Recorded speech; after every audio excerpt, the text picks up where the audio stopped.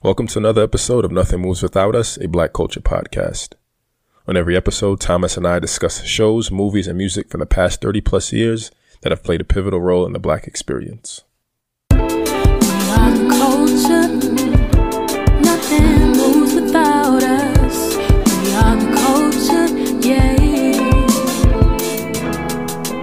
We are culture, nothing moves without us.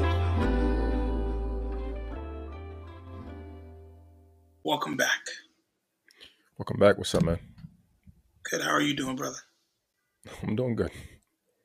Good to hear. Good to hear.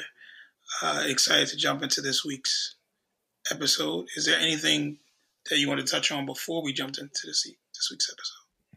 I didn't ask you that question. It's all good. Yeah, I don't have anything No related current to events. the Black experience. Actually, well, I guess only one thing which is dope that I was happy about was they arrested the drug dealers that dealt Michael K. Williams, I believe it was the heroin that was laced with fentanyl. And I think that was dope, and I think that's important to just balance out responsibility. I posted it on a TikTok, and someone essentially said that you're poisoning someone, right? If I buy a certain drug from you and you lace it with something else, you're poisoning me, and if I die, it's your responsibility. So I'm happy about that. And I hope his family and friends get justice for that. And that's a interesting take, but I dig it. What about it do you think is important? You say you think it's important. What about it? Well, initially, what happened, what led me to that point was that when Mac Miller, the rapper Mac Miller, he passed away, 2017, man. I forget the exact year, but the drug dealers that gave him the drugs, they were charged and sentenced. And when Michael K. Williams' autopsy was revealed, they just said that he died of an overdose, and it felt like it was just like that was it. They were leaving it at that. And I posted this video comparing it, saying that I hope that the same energy they put toward arresting Mac Miller's drug dealers, they'll do that. That the NYPD and people who care about him will do that. Will do that for Michael K. Williams. And a few months later, they did. So I think that's dope, and I think it's. I mean, there's always this duality where we see justice for white people in certain ways that feel unique, and seeing Michael K. Williams die under the exact same circumstances as Mac Miller and feeling like it was just going to be brushed over.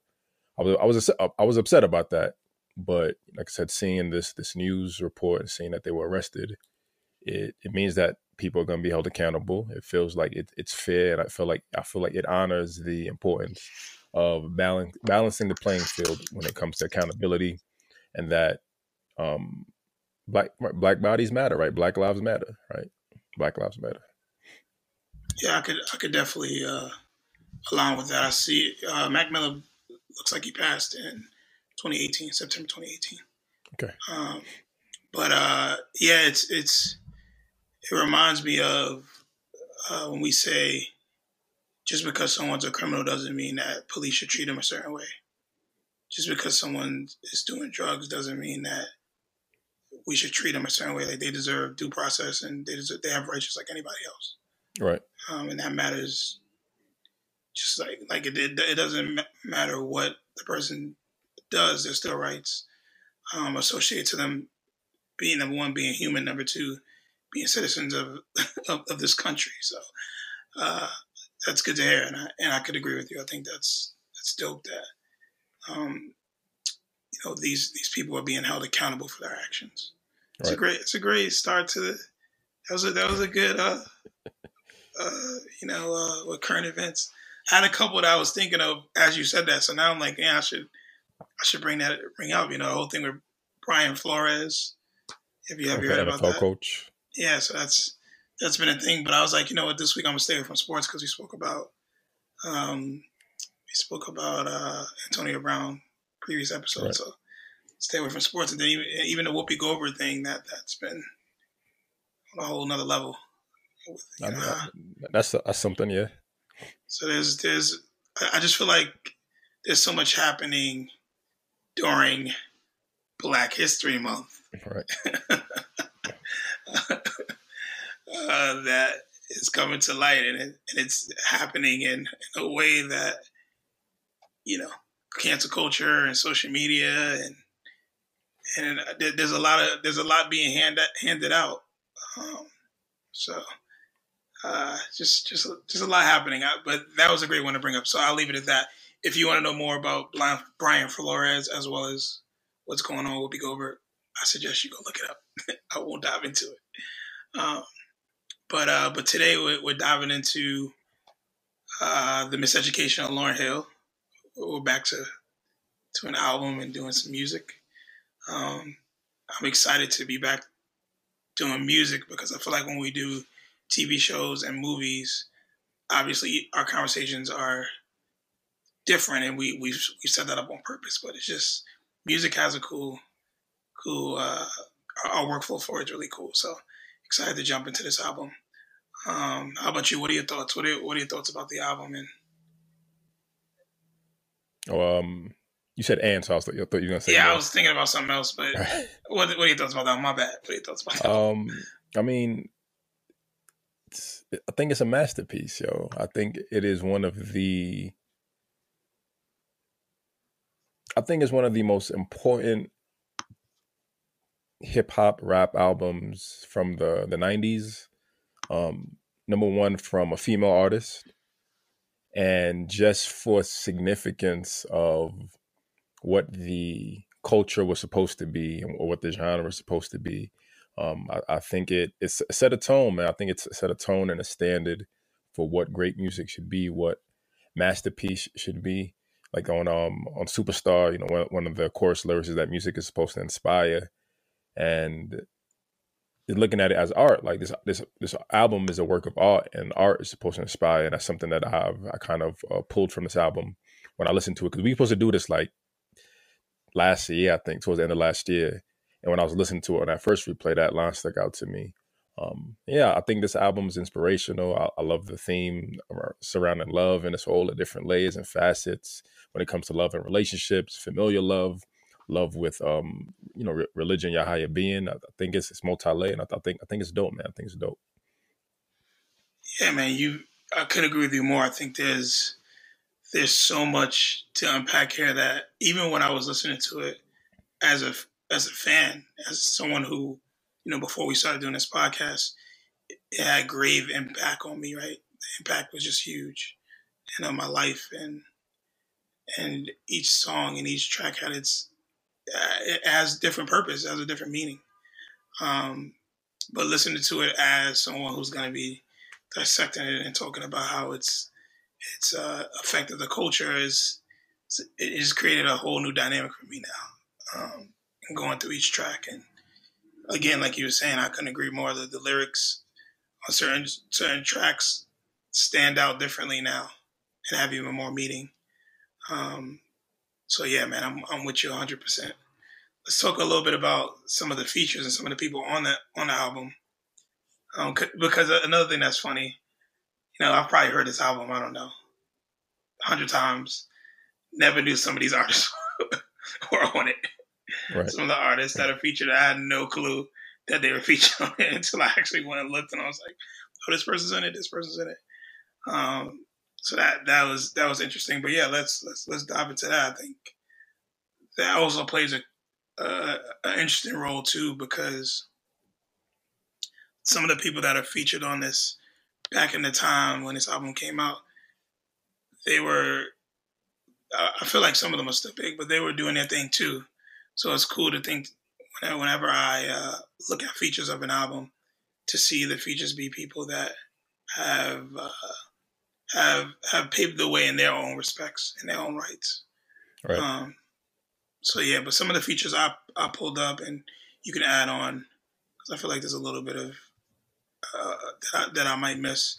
But I wrote this down as I was going through it. I saw that she had Mary J. Blige on the album. She has Carlos Santana on the album.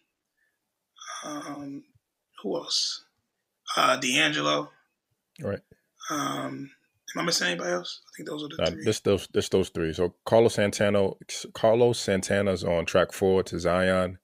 Mary J. Blige is on track 9. I used to love him, and D'Angelo was on track 12. Nothing Even Matters.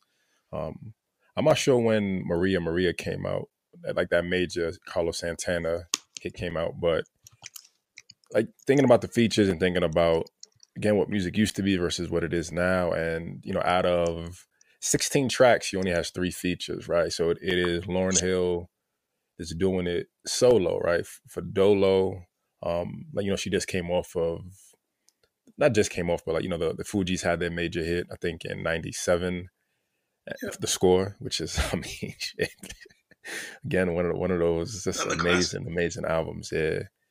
So this is her just showing that, she doesn't need a group, she doesn't need a band, it's just her doing it for Dolo. And the few features that she has, like they just add, like Carlos Santana is just like musician, right? His guitar is still him being featured, so he adds this. Like Zion is like one of my favorite tracks I think ever in like any song. I think it's just beautiful, powerful. I used to love him with Mary J. Blige. Like, Mary's like what is she called? The queen of Queen of hip hop soul. That's what they call it, the queen of hip hop. Yeah, and D'Angelo, right? Like neo soul was really evolving at that time, and D'Angelo was that dude back in the day. So it's a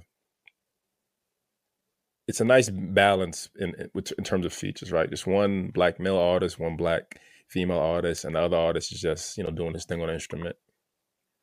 Yeah, another thing is the features aren't, to me, they aren't like really features. They're just extensions. Like they don't really, like I said, I've listened to the album several times and never, Santana I probably wouldn't know because, people that follow his music, his voice is through his instrument, so it's a little different. But D'Angelo and Mary J. Blige, they're on the album and I never paid attention to, like when you know that it's them, then you're like, oh yeah, that is D'Angelo. Right. But before that I had no clue. I just was like, oh, okay. Like I knew somebody was on it, but I never put D'Angelo's face there. Or same thing with Mary J. So yeah, it's very, very interesting. And then I love the fact that, and it made me think that a lot of times, or features in general, I feel like features, and I would love to hear your thoughts on this. I feel like features didn't really get popping until in the 2000s. Like I feel like a lot of the older albums, maybe some of the hip hop albums have more features because you have a couple of people spinning on the song, but an R&B, and I guess it's considered like an R&B hip hop album. But yeah, like I don't remember any albums that had real features other than like people being in a group. Right. Yeah, I think that's a great point, and I think it plays to the transition of hip hop. Starting out with groups, starting out with a crew. We talked about A Tribe Called Quest, and then hip hop. Like even Lauryn Hill, she started out in the Fugees, and then Wyclef is doing his own thing. Pras tried to do his own thing. He didn't hit as well, but Lauryn started doing her own thing. Q-Tip started doing his own things, right? So the people in these groups started branching out and doing their own solo act. And I think like in that initial phase, though, like maybe this phase, like there's just this need to prove yourself as an individual, right? Like I showed you who I was under the umbrella of the crew of the team. So now I'm here for Dolo, and I'm just gonna prove my lyrical skills, right? There's no Phife Dawg to introduce me. It's just me doing it for Dolo. So yeah, I definitely agree. I think this might have been like the transition part. And then the next step, it was just, there's no groups. It's just features and everyone just eating off of each other. Once Diddy came out with the remix, it was like, yo, feature everything. So yeah, definitely, man, definitely. Yeah, it's a interesting thing to think about. And that's another point you just brought to my attention. A lot of the solo groups a lot of the groups back then from the early 90s, all of those guys started branching out doing their own thing. All of them. Yeah. In the late 90s going into the 2000s. And you look at what hip hop is now, it's just, there are no groups. Like what crews are there? What groups are there in hip hop? Everything is just a one-man act, one hook, two set of bars and that's it, and the song is over. 3 minutes, it's done. That's it. Well, I feel like there are groups more around being on the same label or being a part of the same crew, but the music is not the same. Right. They just, I'm a part of a crew, you're a part of a crew, and we're rapping or we're sharing our talents for the collective rather than being on every one of my tracks, me being on every one of your tracks. And there's some, obviously there features, so I don't think we're saying features are out, but it just was different back then. And that's something that I recognized early in this. And even with Lauryn Hill's participation with being a part of the Fugees, she's still, to me, like, this was a breakthrough for her. Like she was her level of lyricism, right? Lyricism. Yeah. Her level of lyricism and how she carried herself on the mic was different than what we've seen when she was with the Fugees, but it took a whole nother turn with this album. Right. And with it being a classic album, it's interesting because there's certain things that stand the test of time, and this is like definitely one of the, like, I feel like no matter when you listen to it, no matter what time of day, no matter what you're going through, there's something there for you. And it's one of those timeless pieces where she never has to make another album. Like, she's right. good. If she makes another album, she might taint her legacy. But and she's done stuff since, like, recently she did the whole thing with Nas. She was on Nas's album. She also had the MTV Unplugged, which is just another beautiful masterpiece. Incredible. Yeah. MTV, I need to bring that back, man. All the Unplugs are dope. Right. I guess the Tiny Desk is unplugged now. Right. I guess speaking of desk, I mean, this kind of transitions to the album cover. I never noticed, literally until just now, that the sketch is on a desk and there's a pencil on top. I've never noticed that.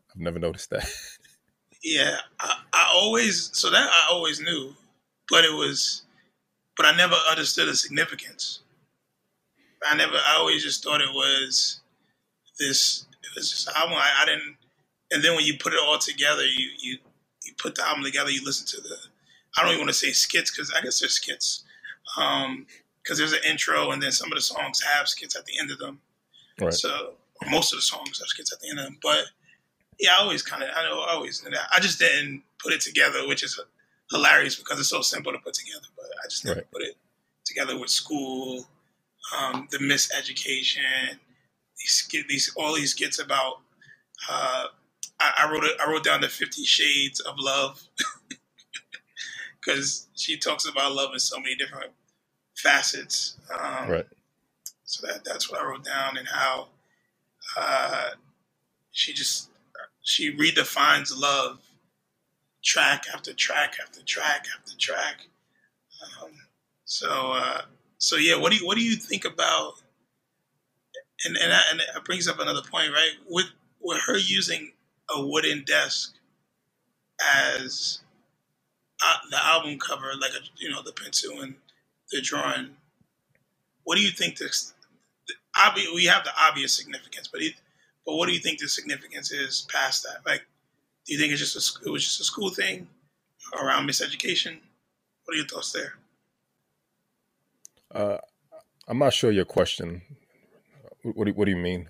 I mean, like, looking at the album cover and with you just figuring out what it was. Right. When you first seeing it, you're like, man, after all this time, I had no idea this is what it represented. Could it or does it represent more than it just being a desk with a pencil on it?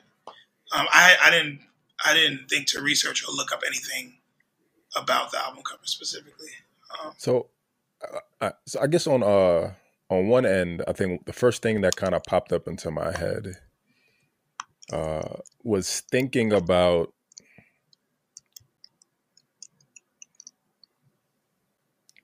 I want to phrase this properly. Looking at it as, when you have the things you drew on your desk, right? Those are things that you thought about or things that inspired you. You didn't really draw yourself. So like when I look at it, I think about the miseducation of Lauryn Hill. I think about, going back to the skits of like, young school children talking about love. I'm thinking about like maybe there's someone in her class who loves her, who's thinking about her. And so he pays homage to her by like etching her portrait into the desk. And maybe here he is in class learning about love while Lauren is out. So he's like, all right, she's miseducated. She's not learning about love while I'm learning about love. I love her. She's not even here. That's kind of where my mindset went. Yeah. Yeah, and that's what I mean. Like, it seems obvious, but it also seems like there's so much more. Like there's more behind it. So that's what I was asking. And I actually, you said something that popped to my head as well, because when I think about drawing on a desk, I think about going somewhere else. Like a lot of times when someone is doodling or doing something in class, they're not paying attention and they're like daydreaming, or it takes them somewhere they want to be. You know, it's kind of like opening up your imagination.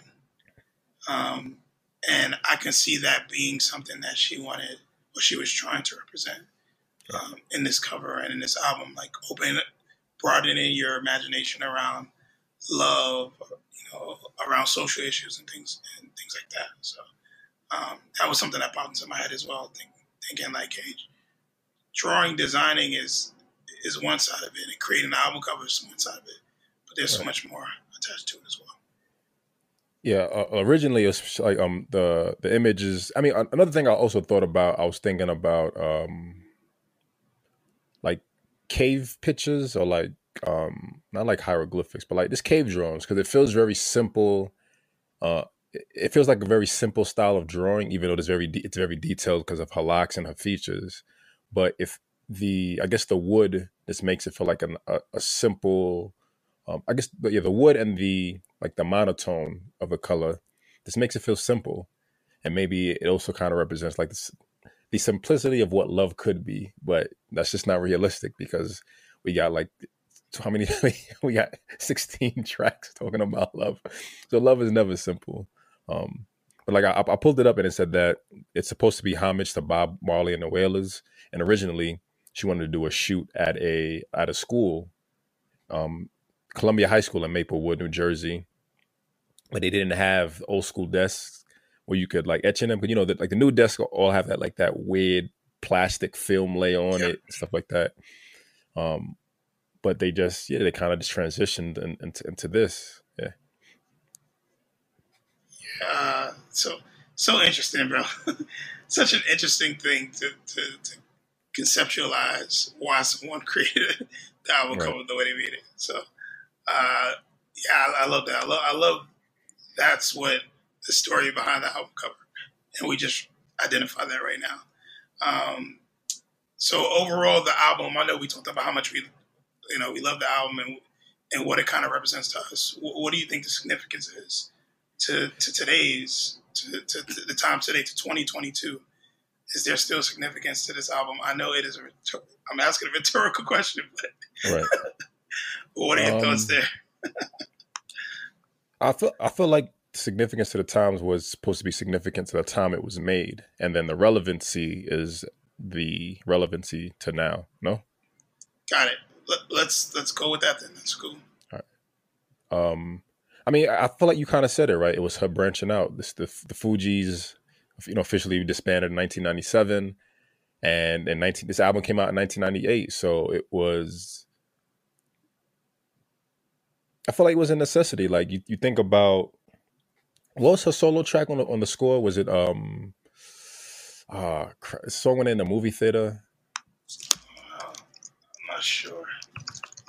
Because another dope thing that we talked about it during the Tribe Called Quest was that there were songs where every even though it's a group, every artist or every member of the group gets their own solo track to shine and show their skill and lyricism. And I can't remember the exact album. I know you're looking it up, but the exact song. And I know you're looking it up. But I feel like when that came out, the response that it got was just so dope and beautiful that it showed that she was a multi-layered, multi-talented artist. And to your point, it was like I've done this with the Fuji, so now it's trying to like I really want to show my worth and my skill as an artist. Yeah, I'm looking at the album. Is there a specific? You said it's a track she's just on, right? Yeah. Let's Let me see. see. But yeah, I agree. I think Killing Me Softly. Killing Me Softly. Was it not Killing Me Softly? is it good? She sings primarily the entire track, but Yeah, right. She sings the majority of Killing Me Softly, right? yeah, she sings the majority of it. Okay. So it's probably Killing Me Softly. Okay. And I guess also the last thing is maybe just showing the other side of female hip hop, because like for me, like personally, the standard for female rappers for me is Lil Kim and Lauryn Hill. Lil Kim offers the sexuality, the confidence, the arrogance, right, of what hip hop is, and Lauryn Hill offers all of those things, but in a more, I guess, like neo soul and laid back demeanor, right? It's not aggressive, but like what it is, right? When Lauren gets on the mic, you know what it is, right? And she sends her shots. She roasts you with the lyrical ether, but it's not over sexualized. It's not trying to oversell. It's just, like this is what it is. Like the lyricism, the vibe, and the experience, I think, is what made her dope. And I think having her branch out showed a different part of what female rappers could offer, when I think at a point it was just really trying to be over sexualized. Yeah. And again, I agree. I think the only thing I would add to that is she, with this album, bridged the gap between R&B and hip hop. And she did it so gracefully. And because I feel like because she was known to be this hip hop artist, the songs on the album that are more, lyrical and more of her rapping. There's a couple that might have, but most of the songs that she's like really spitting on, they weren't the popular songs. They weren't her best singles. I feel like a lot of her best singles are the ones where she's like really singing, and she may have a verse or two, or not a verse, but she may have parts of it where she's rapping. But the songs where it's just like 95% of her rapping, right. To me, none of those songs are really the popular ones. And a lot of them I forgot about until I re-listened to the album, and it was like, oh, okay, yeah, like I know we're gonna jump into tracks, but I actually wrote it like the final hour, or final hour, not the final hour. She raps on that track, bro. Like she raps, and it's I feel like it's a song I used to skip. Like I would start it and I would skip it because we were in this mode where she's a singer, and so yeah, right. It's an interesting thing. And she has one thing about her that I can appreciate is that she stuck to her roots and who she is as an artist, but she added a lot of new components to it as well. Right. So yeah, it's a well balanced, I think, album that like incorporates so many different things that a lot of. I mean, I feel like it's a breakthrough album, right? Like one of the things I saw was that it modernized gospel rap music. Because she's talking about, she's talking about love, familiar love, relationship love, religious love, community love. So it's about the right, community. Right, yeah. Every social. Ghetto, every city, every suburb, right? Like, it goes through like all the standard formula of what an album should be, but it incorporates and adds more that a lot more dynamics and layers that haven't been represented in hip hop before, I feel. Yeah, 100%, 100%. And with that being said, the skits align with it. So Right. that's the thing. Like, I didn't write it down. I should have wrote it down, and I was listening to it on my way home today. There's a track where the skit before it is about love and identifying love, and then she goes into the track. And the track is all about heartbreak, and then the next skit is like, "Do you understand love? Right. Do you understand?" Right. Like, it's just they're very much aligned, which I really appreciate. I also, and we can move on. But I also really love that these students were having this conversation with their teacher. Right. And I don't want to like just guess, but I'm assuming it was a black male teacher. Right. And I really appreciated that aspect of it, and having the students all kind of share their thoughts, and it was a little humor in there, and there was some real shit in there as well. Right. The skits made each song, or it blossomed each song to me, because of what class? Sorry, go ahead. Sorry. I don't know. I was just gonna say, just because how, you hit a skit, then you hit a song, and then you hit a skit, and you're like, oh, okay, yeah, I see what she's doing here. Right. So yeah. I was what class do you think they're in? Right. Like, it's like, what class are you talking about love in? I'm thinking they're definitely probably like 9th, 10th grade. Yeah. I was thinking like freshman year of high school. Right. But what class though? What class? Oh, you mean like what type of class? Oh, maybe. Yeah. Oh, Damn, that's a good question. Maybe they were in this, it ain't gym, it ain't math, Right. it ain't science. It ain't science, not social studies. Like, Man, that's a what good question. class could it be? What class could it be? That's a great. I never thought about that. I'm like stuttering because I don't even know. Maybe it is a math class and he's a substitute. He didn't give them any. He didn't have any work to do. I don't know. It's a great question. So the speaker is Ras Baraka, a poet, educator, and politician. And they actually did the recording in the living room in Lauryn Hill's New Jersey home. That's dope. But what class would it be?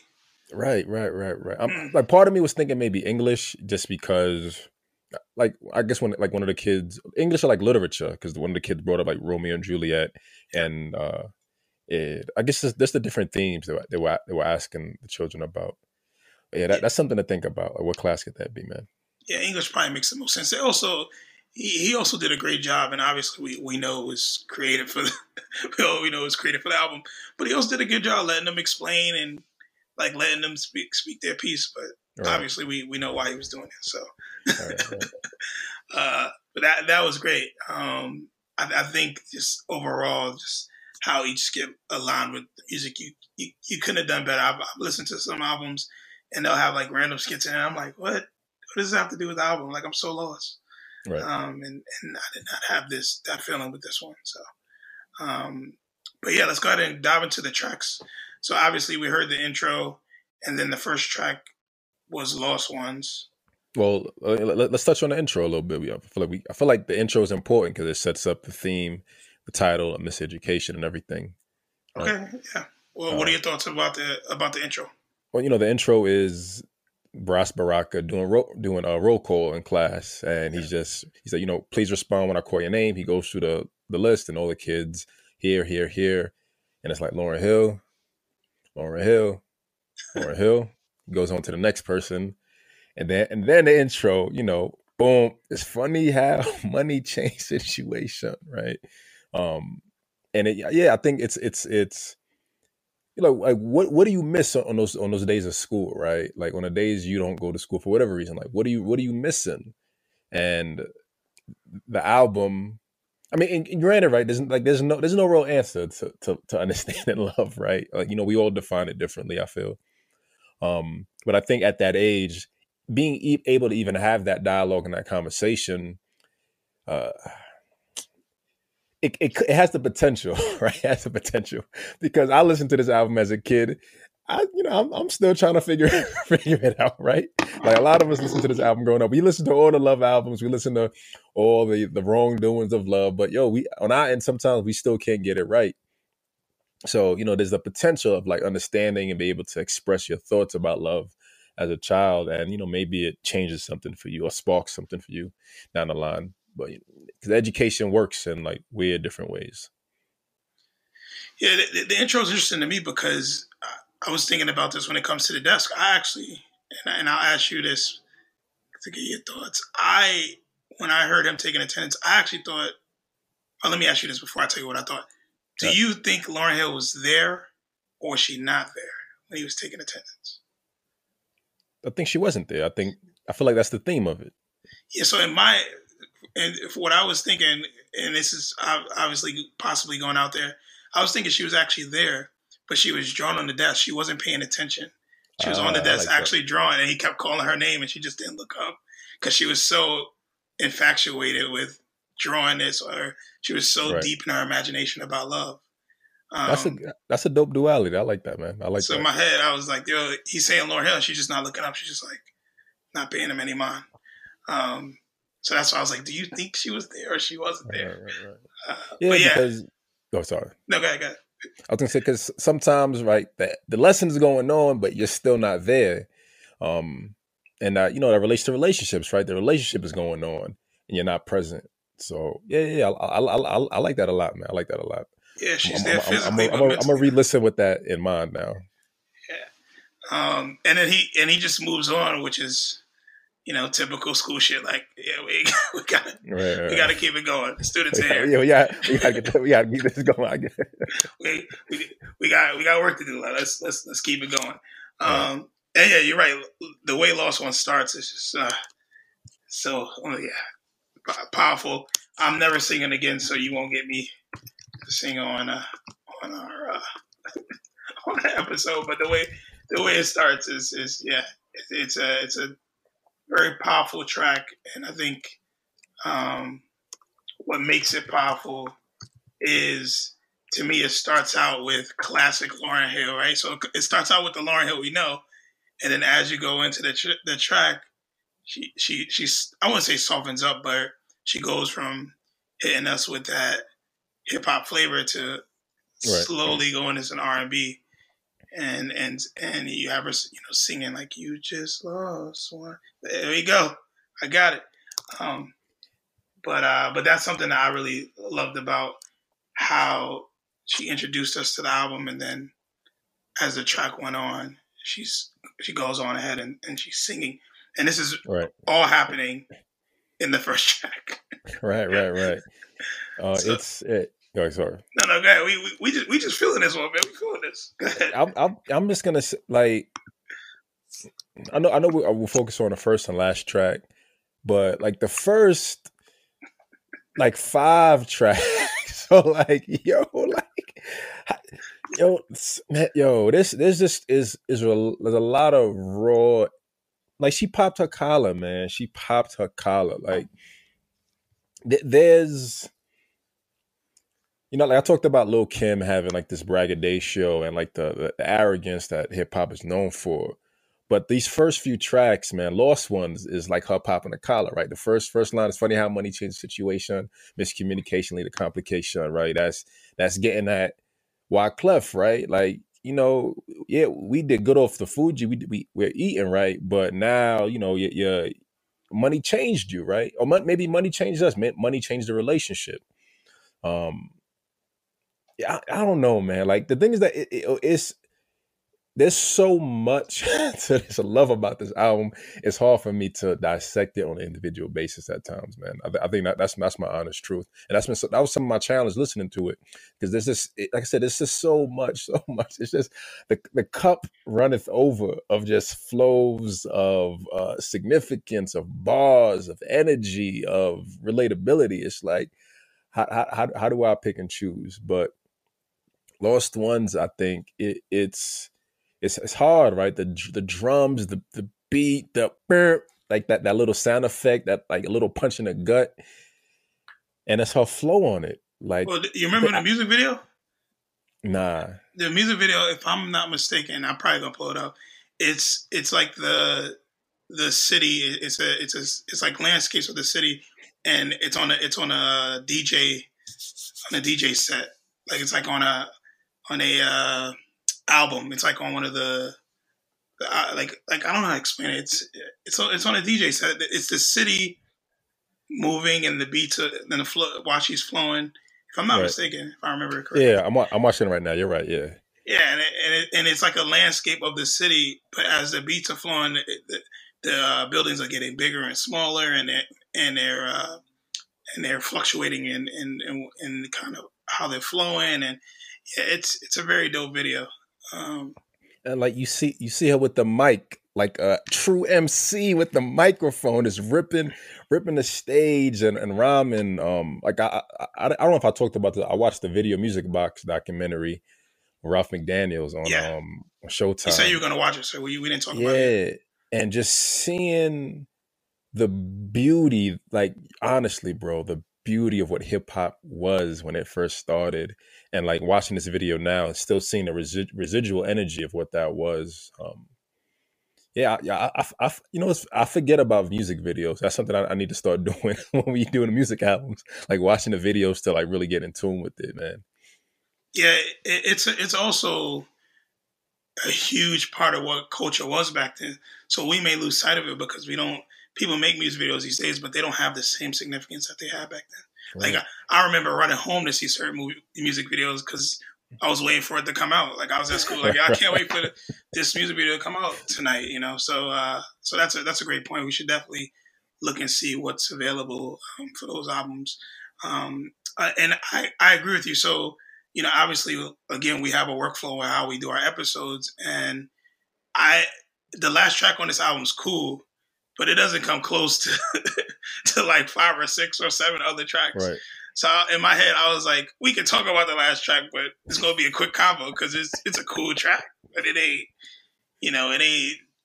6 or 7 other tracks that are on the album that have to me so much more significance. Another thing to keep in mind to bring up that you shared is I looked at this album after listening to it now, similar to what 444 is now. Like for how we talked about Jay-Z talking about, how to be a man, how to be a father, and how to build as an entrepreneur. I feel like she did that back listening to her album. This was the 444 of 1999, 2000. I like that. Yeah. It has a very similar tone where a lot of her tracks, it's from a woman's perspective, but it doesn't come off as it's just for women. It comes off as this is all of us are going through this, right? And I just love that so much about what she brings to the table. And to me, it's the 444 of 1990, 98, 99. Right. So yeah, I just wanted to put that out there. That's a dope perspective.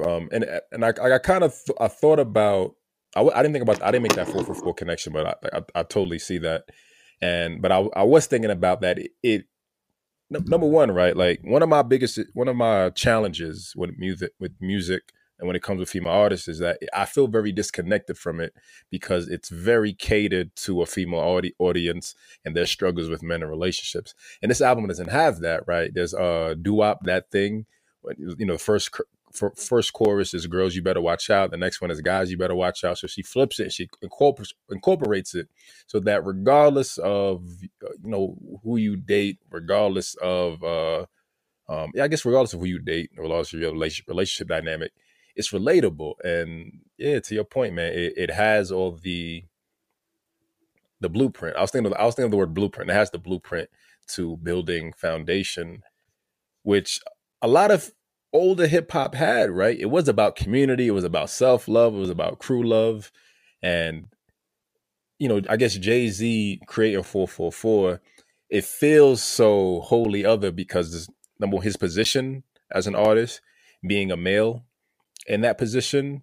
And it is I mean, nah, you're right, right? Like Zion, right? Like Zion is her talking about her kids, and Jay-Z's talking about Blue and stuff. I'm telling So you. it's gender bias. It's yeah, there's like this innate gender bias on our end. Like I've been heard all of this, but now I'm giving it props because it's Jay-Z and it's a guy. Yeah, you're absolutely right, man. You're absolutely right. It's also the way he does it, right? We give Jay and even Lauryn Hill, we give them their love around lyrics, but also their flows and how they delivery. We give them props around delivery. The way he delivers 444 is his interpretation, his experience. The way she delivers the Miseducation of Lauryn Hill, similar, it's her experience. It's how, and what else is also interesting. And I was just going through my notes that I wrote, because if you just listen to this album and you took notes, and the only notes you wrote down were the questions, like the questions she asked in every song. She asked a question in every song, and you went and you did like an analysis of your life. You will learn some things about yourself. Right. And one of the questions that she asked that stands out to me, and I'm sure it stands out to a lot of people that listen to this song off of Doo-Wop, is how you gonna win when you ain't right within? Like, that just is something that even when I hear it, just as her singing it, it's powerful. But as a question, if I just ask you, like, yo, Cliff, how you gonna win, bro, if you ain't right within? It makes you think. Like, you're like, damn, what you mean I ain't right within? Like I gotta figure some shit out. Like, and there's so many questions that she asks. Some of them she answers based on her experience, and some of them are just open-ended. And that's something that I really, really loved about just how she went about sharing and allowing us. There's a ton of vulnerability in this. Like, to Zion, as you said, man, what a track. What a track. And I guess the other part of, like, how you gonna win when you ain't right within is the come again, and it made me think. It's made me think about just women in the 90s, like just the dynamic of, I mean, and, granted, Black women, because that was my dynamic growing up, but just the dynamic of Black women in the 90s, like when you try to kick game, like the whole thing for her is like this son and dude trying to kick game to her. I mean, like, nah, like, you a little boy, you're not ready for this, right? Like, that's, yeah, yo. Like I said, my standard for rappers, but also kind of the dynamic for just for women, right? Just having this strong alpha female personality. Like, nah, you're not ready for this. You can't handle this. You're not good enough for this. And knowing that, and then you're like, you gotta, is she right? Is she right? I'm out here bullshit. Is she right? She right? Let me go to the hood rats that'll better for me, because that's what I deserve, right? It's a self-awareness, right? And she puts you in your place, which is dope. Yeah, and she also does a great job in letting, like you said, not playing sides. She calls the sisters out just as much as she calls the brothers out. Right. And that's something that is just it's magical. It's a masterpiece. Question for you though, because you said something that sparked the question. You look at a lot of female artists today, right? The Nicki Minaj's, the Rhapsodies. Well, I guess Megan Thee Stallion would be considered a rapper. A lot of these female rappers, and I don't hear a lot of them talk about Lauryn Hill being an influence. Like, when I hear them talk about influence, they don't bring up the Lauryn Hills. Do you think that there is a disconnect there? Do you feel like maybe, and obviously I feel like they also it may be because a lot of them are younger than us, right?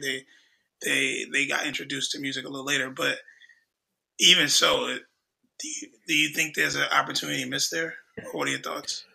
So to be fair, I don't listen to like most of any new music, any rap, male or female. I might listen to like a single song that's hot. Like Young M.A, like, Ooh is a dope song. I'm not gonna listen to the album by her. I've never listened to anything by Rhapsody, Megan Thee Stallion, I'm not interested. Nicki Minaj, I listen to her on features. I think to start, I think there is a disconnect. But I think part of the disconnect is what Lauryn Hill has been kind of labeled as, right? Like, she had this one monumental album, right? And never really followed up with a sophomore project. Like MTV Unplugged, again, is dope. But it isn't it isn't a traditional body of art, right? And I think it's difficult for people to see value in artists when it's just that one hit. Like, I think people need more to feed off of, because people want, like, I feel like more inspiration comes from seeing an artist's growth and journey. And she's just been in the media in different ways, like showing up late for concerts, like 3 hours late, performs one song, then leaves. So there's this, going back to your point, disconnect with who she is as a person, and the inability to separate who she is as a person versus the art. And she talks about who she is as a person in the MTV Unplugged, just being tired and knowing that the music industry is just mentally draining on you, your family, your life. And her focus is a lot on self-honor, and I think people don't respect that. I feel like a lot of, like, I'm aware of Rhapsody, and I'm aware that she's a different, like, she's not about like sex appeal. She's not trying to sell you sex. Yeah, she's a dope lyricist for sure. Maybe like a MC Lyte or Queen Latifah. I feel like she might be related to. Like, does she give props to MC Lyte or Queen Latifah, to your knowledge? Oh, absolutely. Yeah, so she actually has songs named after them. Okay, cool. Tracks. Yeah, Rhapsody, she's all about, women empowerment. And I actually recently had a conversation with a friend of mine, a male friend of mine, and he was like, he don't really rock with her because all her music sounds the same. And I just thought that was like mad, like kind of naive of him, because to me, he hasn't listened. Like, I've listened to the entire album she's done, and to me, it don't sound the same. So, but yeah, even with her, and I agree with you. I don't listen to every one of these women as well, but when you hear influence and you think of influence, you bring up a great point. Like, people care about body of work. One album is not really considered body of work, but the challenge I have with that is that, let's say, and it didn't happen, thank God, but let's say she passed away after her first album. There are artists out there who made classic music, but either they passed away or that was all could come from it. Maybe they were in an accident, whatever the case may be. What if that happened instead of what has happened? Could that have played a role in it as well? Because I think this album is not only classic because of what it represents to the culture. I think it's classic because it just bridges gaps, right? That we still face to this day from an industry standpoint. And she's never been shy of talking about, like you said, how the industry is toxic. And and I actually went to a Lauryn Hill concert. I've been blessed enough to see her in person, and it was, I would categorize the first 4 hours as terrible, and the last half an hour was incredible. And I was there. I was standing. I have volunteered early at a nonprofit. Someone there at the nonprofit couldn't go, and she offered me the ticket. And I went in Harlem, and I stood up. It was standing room only, and I stood up for 3 hours. My feet were killing me. And right when I was about to leave, she put on a documentary, like a documentary that she made. So we had to watch the documentary for like 20 minutes. And then she came out and performed, and it was incredible. And I said, Lauryn, you're on to something. If only you do. If only you showed up on time. You'd on to something. People love you. But the same reasons we love her, it's also the same reason we probably can't stand her, because she's just too, like, I'm me, deal with it. Right. And I have to respect that. She don't owe us nothing. Yeah, I got to respect that. I didn't buy the ticket, but if I purchased the ticket, I didn't have to buy it. I knew what she was about. So yeah, that's also, you're spot on. And I also think culture culturally, a lot of times we don't look back at our history to engage or to better develop our future. And that's not only in music, but just in life and so many different things that you go through. You know, Right. if you look at, I talk a lot about like things that have happened during the civil rights movement that if we utilize just some of that now, things would be different. And you know, the times will look a little different, but we just don't do that as a people. We're always in evolve mode, next level, next step. Right. We're always in that mode. So, you know, that's another thing to look at too. Right. Absolutely. So I feel like there's different versions of the album. Like I remember the last track being "Can't Take My Eyes Off of You," but I think officially the last track is "Tell Him," which I don't even listen to it. I don't remember how it flows at all. Honestly. Yeah, same for me. And you and I talked a little bit before we started. I thought "Can't Take My Eyes Off of You" was the last track, and then when I looked on looks like Wikipedia, there's some additional tracks. I don't remember that being the last track either. So Right. So we can go with Ken. Yeah, I was gonna say that too. Yeah, if you lose "Can't Take My Eyes Off of You" as the last track. Yeah, I think that's a good, and then people know it too. So, but what were your thoughts with that, and how did it relate to Lost Ones? I think it is. I think it's the duality, right? When you look at Lost Ones, it is, like I said, it's in your face, it's hard hitting.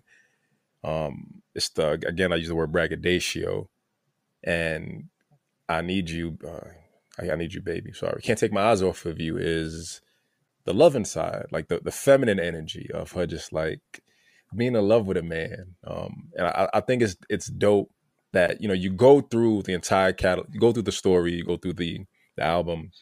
And for us, we end on the song where it's just, yeah, I did all of that, right? I did all that. I popped my collar, but yo, like, I need you though. Like, that's it. Like, none of that matters. I need you. I want you. I love you and all that. And like, that's it. That's the standard. Just understand that. And that's enough. That's how I saw it as. What about you? Yeah, you know, we talked a little bit about it being I believe it's a remake. Like, it's been done. She didn't, it's not an original song, if I'm not mistaken. So with that being in mind, I just loved it I love seeing it be her take on it. And I'm trying to remember who else, because I think when we were looking it up, so there were a couple other types. So let me double check. Yeah, so there's one. It's been done before. It's a remake, but that was something that I thought was. You just want to say who it is Cool. if you have the information? I just wrote down that it was a remake. I didn't write down who it was. So it's from Frankie Valli and the Four Seasons. Okay, yeah. I literally just wrote, when I looked it up, I probably wrote down, yes, it's a remake. But even with that being, and I've never heard the Frankie Valli version, so I should check that out. But I'm sure she added her own flavor to it, her own flair to it. And I also could agree with you. I think just after listening to the entire album to end the album on something that's just so warm, it's like graceful. Where you started out with a bang. I thought that was really like that was her saying like, I've evolved. Right. Like, I'm different. I'm not what you want me to be. I'm not who you think I was, but this is me. Right. And that's how I took it. And she had several songs on the album where when I heard it for the first time, I was like, man, this is a beautiful track. But then on the flip side, I was like, the Lauryn Hill from the Fugees, this ain't her. Right. It's somebody different. So yeah, that's what I felt about the final track, and how it played a role in the dynamic of both Lost Ones, or with Lost Ones. So yeah. Now I know we wanted to dive into some lyrics. So also interesting thing about the lyrics. A lot of times when you and I dive into lyrics, we look at multiple songs, right? We'll go through Right. multiple songs. This album is so fire that I have lyrics for multiple songs, but there's one song that I put like 5-6 lyrics from that I was like, yo, this is what I'm gonna talk about. Just one. Is it final hour? It's not Final Hour, but that Okay. that is hip hop at its finest. But it's not Final Hour. But I'll let you do yours first. So If you have any lyrics that come to mind. I'll be honest, like I said before, man, it was hard to dissect and choose. But there's a verse from Final Hour, the third verse, that I just kind of keep going over just because I feel like her flow just kind of jumps all over the place, but it's still in rhythm. I just love some of the references, and I'll be breaking bread, sipping Manischewitz wine, and I'm thinking about drinking Manischewitz as a kid, like thinking I'm drinking wine, hyped about it. Word to Booney, I make salat like a Sunni, get the diplomatic immunity and never ghetto community. Like that was it for me. Like that entire third verse. Like I said, I love the ebb and flow of the different styles she just inserted and the versatility she showed. Other than that, like I said, everything, nothing, no one thing stood out. I talked about, I think it was Superstar, about like music is supposed to inspire, and that single line just being like a lot of inspiration and motivation for me these past few months. That's it. Yeah, I'm with you, bro. It was tough, but how about we do this? If you had I don't even know how I'm gonna do it, but and I don't know if you're gonna have one, but if you had a favorite track on the album, what would be your favorite track? Zion. Yeah. And why? Why is that your favorite track? It's funny. Like initially, when I first heard the song, I thought it was about like a miscarriage. Because when I thought of Zion, I was thinking about like the Promised Land Zion and like the reference, and I think it's the Bible or the Torah or something. But like listening to it again, it's realizing that no, like it's just her son named Zion, and she, he's alive, but it's so I relate with it personally because when my mother was pregnant with me, they told her to throw me away because of the shit like my pops was putting her through. So like hearing that and hearing her talking about, people saying like, look at your life. Like you can't have a kid. You shouldn't have a kid. So I connect with that on a personal level. And yeah, maybe that's it, right? Maybe it's just that initial part and it's just me, wanting to fulfill and be that pride and joy in my mom's life. And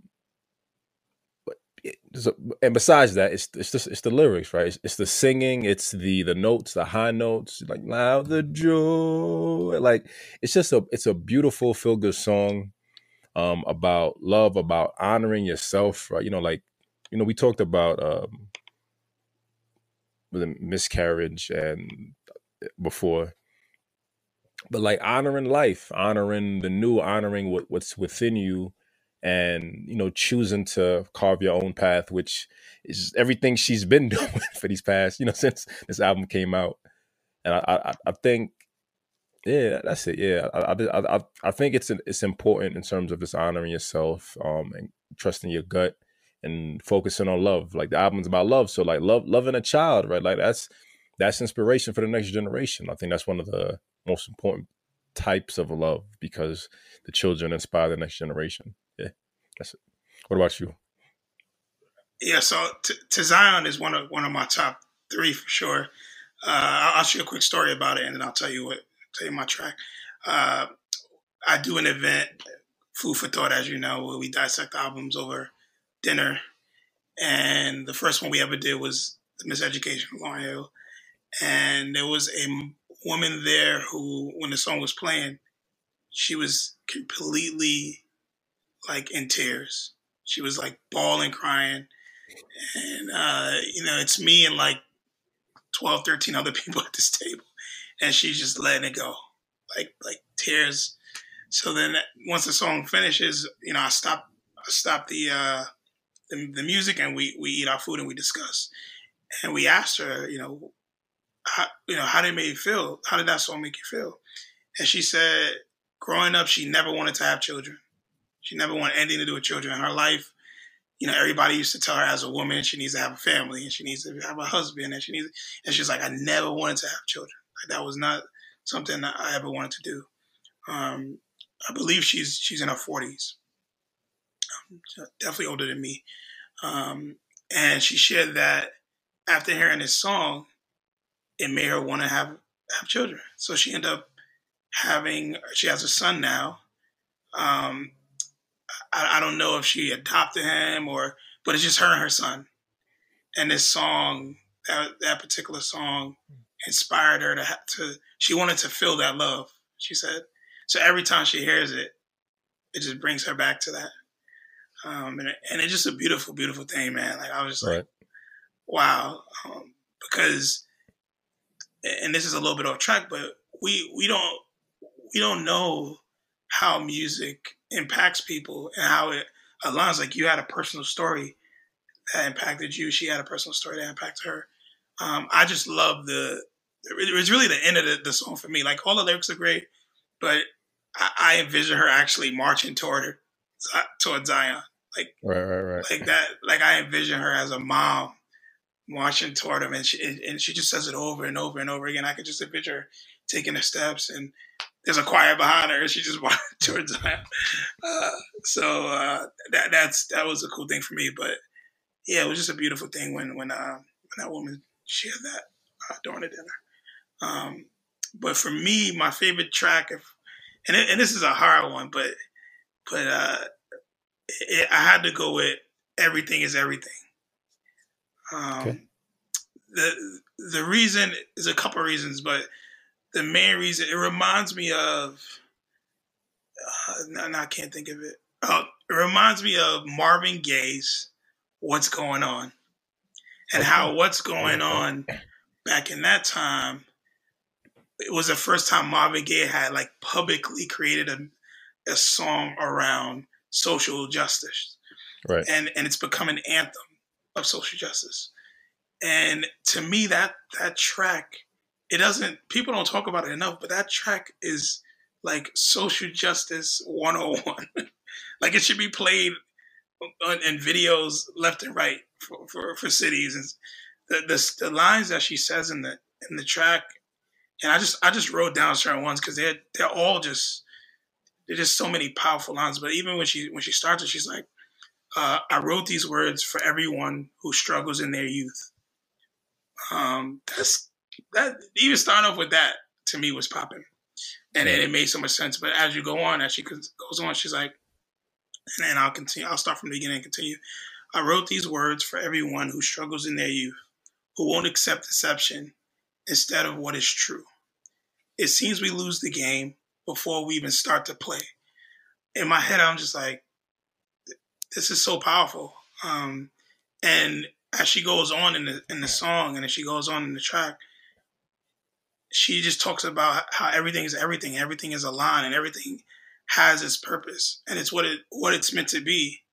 And obviously, the chorus is always, though, when, after winter must come spring, like that change, it comes eventually. Like, in my head, I think about that, her correlation to not only life, but also to the seasons. Like, our life is very similar to seasons.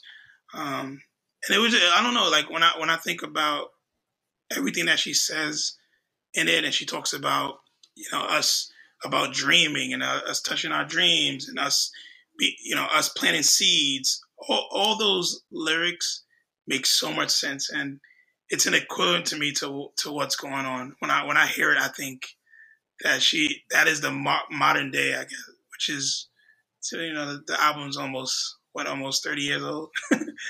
It's like 20 something years old. So it's right. So it's not, I guess, I don't know what would define it as modern day, but to me, it's a modern day what's going on. So yeah. What does the song evoke in you when you listen to it? What spirit, what energy does it like draw out of you? It just, when I hear it, I think about, and it's a great question because this is what came to mind when I heard it. I think about going out and marching. I think about hitting the streets. I think about like standing up. Like it's and it's crazy because I think I've told you this offline, but when the whole Eric Gardner murder happened, I was about to say thing. It was not a thing. It was a murder happened. I went out and I marched and all through New York City. I met up with my dad. Me and my dad marched a couple of days later, and then afterwards, it felt like nothing. It felt like nothing happened. It was like, what do we waste our time for? I'm never marching again. I told my dad I'm over it. I'm never marching again. I'm never going to hit the streets again. There's nothing happening. There's no point. So then you fast forward to what happened with George Floyd, and you see how marching has such a profound effect on change. And then I learned a valuable lesson that, it sucks that you have to go through this kind of, this road. You have to go through it to get to the other side. But sooner or later, the sun will shine, right? Sooner or later, and we're still going through it, but it's better than what it was. Yeah. And when I hear this song, I'm like, yo, I want to go out and march. I want to support our youth. I want to, I feel like it describes who I am as an educator, as a connector. It describes it like, she talks about loving yourself. She talks about like the song is really, really deep, and it's classic hip hop. She's like rhyming in it. Obviously she has her typical, I feel like in every track she has a little chorus where she's singing, but most of it is her like just hitting you with it. Right. And yeah, man, I love that track. So yeah, it's and when I think about how we attach a lot of our trauma to things. Right? I always want to specify. Good question, because when I say we as humans, okay, we attach our trauma to things. It can be to a moment, it can be to music, it can be to an experience. And I attached my trauma when it comes to marching and when it comes to being Black in America was attached to this. It's some way attached to this song, so it has even deeper meaning to me. So yeah, I'll leave it at that. But yeah, that's my track.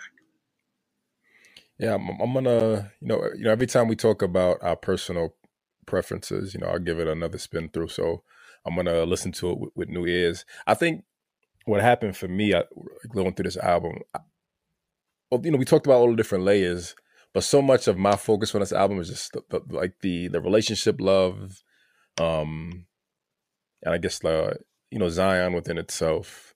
Like some of the other tracks I just kind of skip over, like the party songs. Like Doo Wop, that thing I loved growing up, and now I'm not that interested in it that much because it feels it's like it's not my current situation, right? It feels other for me. Every ghetto, every city feels a bit too young for me. But I'm gonna give Everything Is Everything another spin. I'll follow up on a Clubhouse. I think too. It's my interpretation. So now that you have that, now you have that to go on as well. Right. But there are other tracks too, like, and I wrote down a couple. When It Hurts So Bad, it's an emotional heartbreak, but it also is real. Right. Like, it's just real. It's like, yo, it's real. And I don't have the lyrics up, but when I'm listening to that song, I'm like, yo, I've been in this shit before. Right. She explained to me. So that was the type of heartbreak. And then also there's a cool skit. I can't remember if it's before or after, but it just aligns with it perfect when the teacher asks the student, like, so how do you define love or something? And it kind of ties right into it. So, but yeah, it's tracks like that, and even like you said, what was it? Every ghetto, every city, right? Even that, like, it's not a track I love, but it has a lot of historical context, and she talks a lot about history. Right. And she doesn't only talk about history when it comes to hip hop, when it comes to music, but she talks about history when it comes to the community. Right. So there's definitely something in every track that has things that matter to me. So that's why when I listen to it, I'm like, except Tell Him, because I don't know what Tell Him. The last track that we haven't listened to. But Right. other than that, there are a lot of really, really powerful messages in some of these songs, and I would say most of them. Right. Absolutely. So did I choose this or did you? I think I chose it, but I just want to make sure I forget. I don't even remember, man. It's something I would choose, but it's something you would choose too. Right. We always write down who chooses what, so it looks like you chose it. It was you. Yeah. So I know the question is, why did I choose this? Yep. Why? And like I said, initially it's funny. We were supposed to, this is like our Valentine's Day episode, which I think is dope. And we were supposed to do this like last year, but we reworked it and aligned it with this, which I think is dope and important. I remember at least like maybe 4 or 5 years ago, I was on Twitter and I saw someone post this article, like this blog article, on why the miseducation, it's something along the lines of, I'm paraphrasing, the miseducation of Lauryn Hill is overhyped. And I was like, what? I felt enraged. Like, it's this, it's just people, you can say whatever nowadays. You can just say whatever nowadays. And I remember skimming through it. I tried to look for it, but I couldn't find it. I'll try to do some more research for the Clubhouse. But I chose it because the number one, the title is just the reality of all of our situations, right? We're all miseducated, right? Even if, like, going back to the idea of her being present in the classroom, but mentally being elsewhere, right? Like, that's a lot of our realities. We're here in this life experience, but we'll focus on the screens, we'll focus on social media, we'll focus on all the things that don't matter, that are miseducating us and taking our focus away from what's important. For half the time, it was love. My personal, like, growth and healing throughout these past few years is like really just channeling the importance of self-love, love in relationships in all dynamics, familiar, romantic, friendships, and community down the line. But knowing that this album doesn't have all the answers, but knowing that this album offers a lot of dynamics that allow me to pause and reflect and think about the simplicity of what love can and can't be, right? Because we talk about the skits. It's just the teacher asking kids, right? And you hear the kids' answers. And one thing I want to do is, when we do the Clubhouse, is like go through the questions and ask each other just to see how our perspectives have evolved. But the kids are just given these base answers about love, and a lot of it is rooted in just feelings. Like, I feel this way. This is how I feel. But every now and then you get like this glimpse of the kid understanding it a bit more. So I wanted to focus on like an album that is just rooted on love, and rooted in I guess the different layers of love, but also maybe it'll kind of spark some inspiration and change in how I understand love, how we understand love, and how we as people, humans, Black people, all people, rethink our miseducation on love, and I guess re-educate ourselves and stop thinking we arrogantly know it all, because we don't, right? It's an ever evolving process. Yeah, man. Well said. I think that it was a great choice. I probably would have chose it as well. I think the person that had that thought about it is, hey, you're entitled to feel the way you feel even when you're wrong. Like, that's the best I can say. Entitled to feel the way you feel even when you're wrong. Right. I don't want to discredit how they felt. First off, the album isn't perfect. So that's one thing. I think it's perfect. You don't think it's perfect? I think it's a masterpiece. I don't think there's any, like, there's nothing like I'm all right. No, I don't mean in that way. I mean, it isn't perfect, meaning that that there's a learning lesson. Like, this is Lauryn Hill. Like, it reminds me of what we talk about when we talked about the PJs, and how I can say the PJs is offensive, but it's Eddie Murphy's story. It's his experience. That's how I feel about this. So for someone to say, hey, I think this album is overrated. Yeah, it may be overrated to them, but it isn't perfect because it's her story. It's her life. It's her experience. She's given us a masterpiece. And I think a lot of times we connect with it, you and I, we connect with it because of what it represents to us individually. But somebody else that you may give it to, they may be like, oh, this shit is whack. And I would respectfully, I probably would disrespectfully disagree. I'd be like, shut the fuck up, get out of here. Right. But yeah, it is one hands down a masterpiece. And then I did this earlier when I was writing down my notes. I looked up the definition of miseducation because obviously I know what it is in theory what it is, but I wanted to read the definition because the definition of miseducation is poor, wrong, or harmful education. And in my head, I was like, this album is all about it. She educated the shit out of people. Right. It was like a pun to me. Because she could have called the album The Education of Lauryn Hill or The Education. But, obviously it has a reason for the name. But when you think of miseducation, she did the exact opposite. She educated the shit out of me and educated me in a way where I actually wrote down love to me was redefined, because I only looked at love as, especially back in those days, I was looking at love at the girl I was talking to. I wasn't looking at love with my parents or love to my community or love to self-love. I wasn't looking at those things. I was just looking at like, oh, this girl doesn't like me, or man. So yeah, right. I hear what people are saying, and you're entitled to feel the way you feel, but sometimes you're wrong. And whoever wrote that, and I'm sure we'll figure out who it was. I'm sure we'll figure it out. We're gonna knuckle up real quick. No, I'm saying we'll find the article. I'll DM them on IG or Twitter and be like, yo, I don't even have a Twitter account, but I'll make one just to DM them and be like, yo, take it back.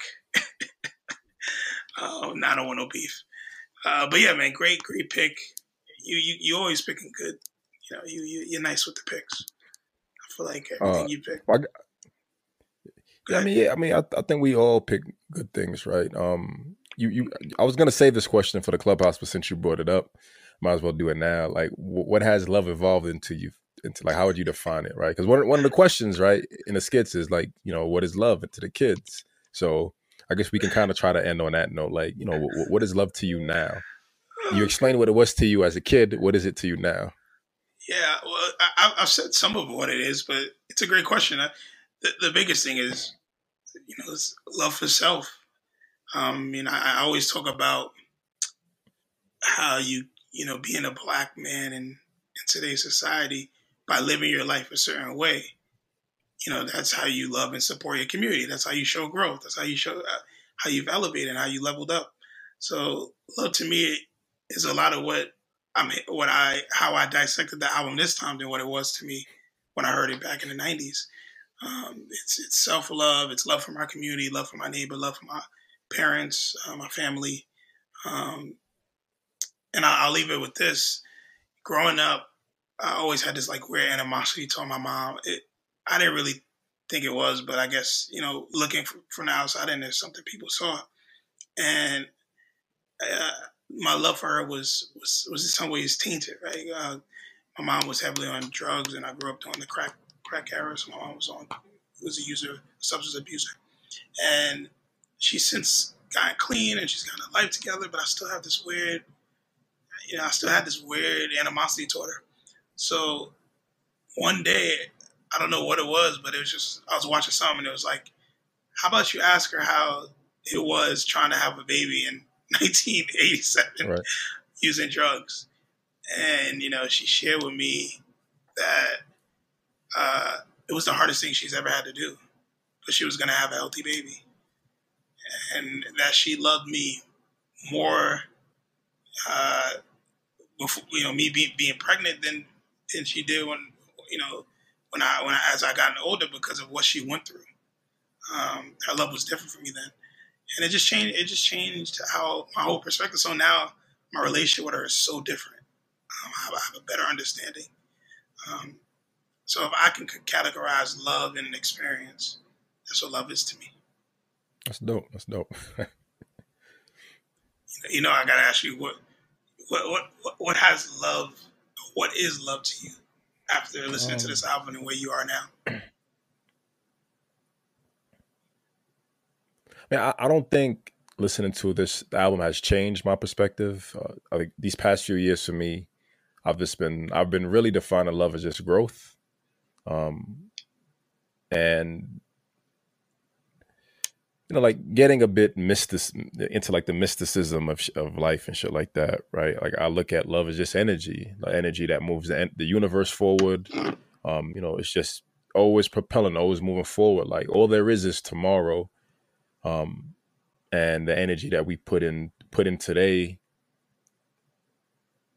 sets the tone for the energy of tomorrow. So for me, love is just growth. Like you talked about self-love. Like if I want to love myself, I need to grow as an individual. If I'm in a relationship with someone, I need to grow. You need to grow. We need to grow. Like you talked about having a conversation with your mom, and like that was healing for you. Same thing on my end. Like talking to my moms about my biological pops, like being able to heal from that and like see him in a different perspective, like that opened up a totally new doorway for me in terms of healing and knowing that her and I could have deeper conversations. Because I feel like a lot of like we disassociate our parents from their human life. We just kind of see them as mom, dad, or whatever, and we forget that they have their own individual lives and personalities at times. But like I feel like there's a pivotal point when you grow up where you just ask a question, like an important question. Like for you, it was asking about, her drug experience and her being pregnant with you. For me, it was asking about like my biological pops and her experience with that.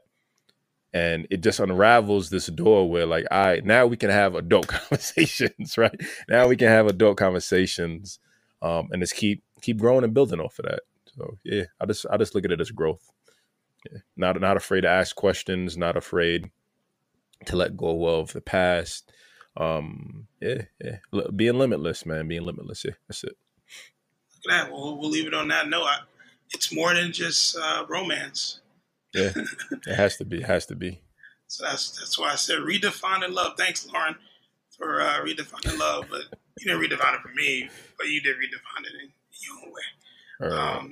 So this is great. Yeah, we'll be on Clubhouse next week. We got our dates. Let's make sure I get the dates right. The Monday the 14th, was it?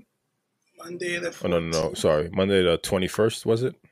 It is Monday the 21st. That's correct. So we'll be on Clubhouse Monday the 21st at 8:15 p.m. EST. Yeah, Eastern Standard Time. That is correct. So we'd love to hear you guys' thoughts, and I'm sure this is going to be a dope combo about this album. I got a feeling we'll have some great people joining us. And then our next episode, the final episode. Yeah, our final episode of season 1. Wow, man, that's crazy. We've done a lot of episodes. Our next episode is going to be us dissecting and sharing our thoughts around Antwone Fisher. So Antwone Fisher is the film. It's a film.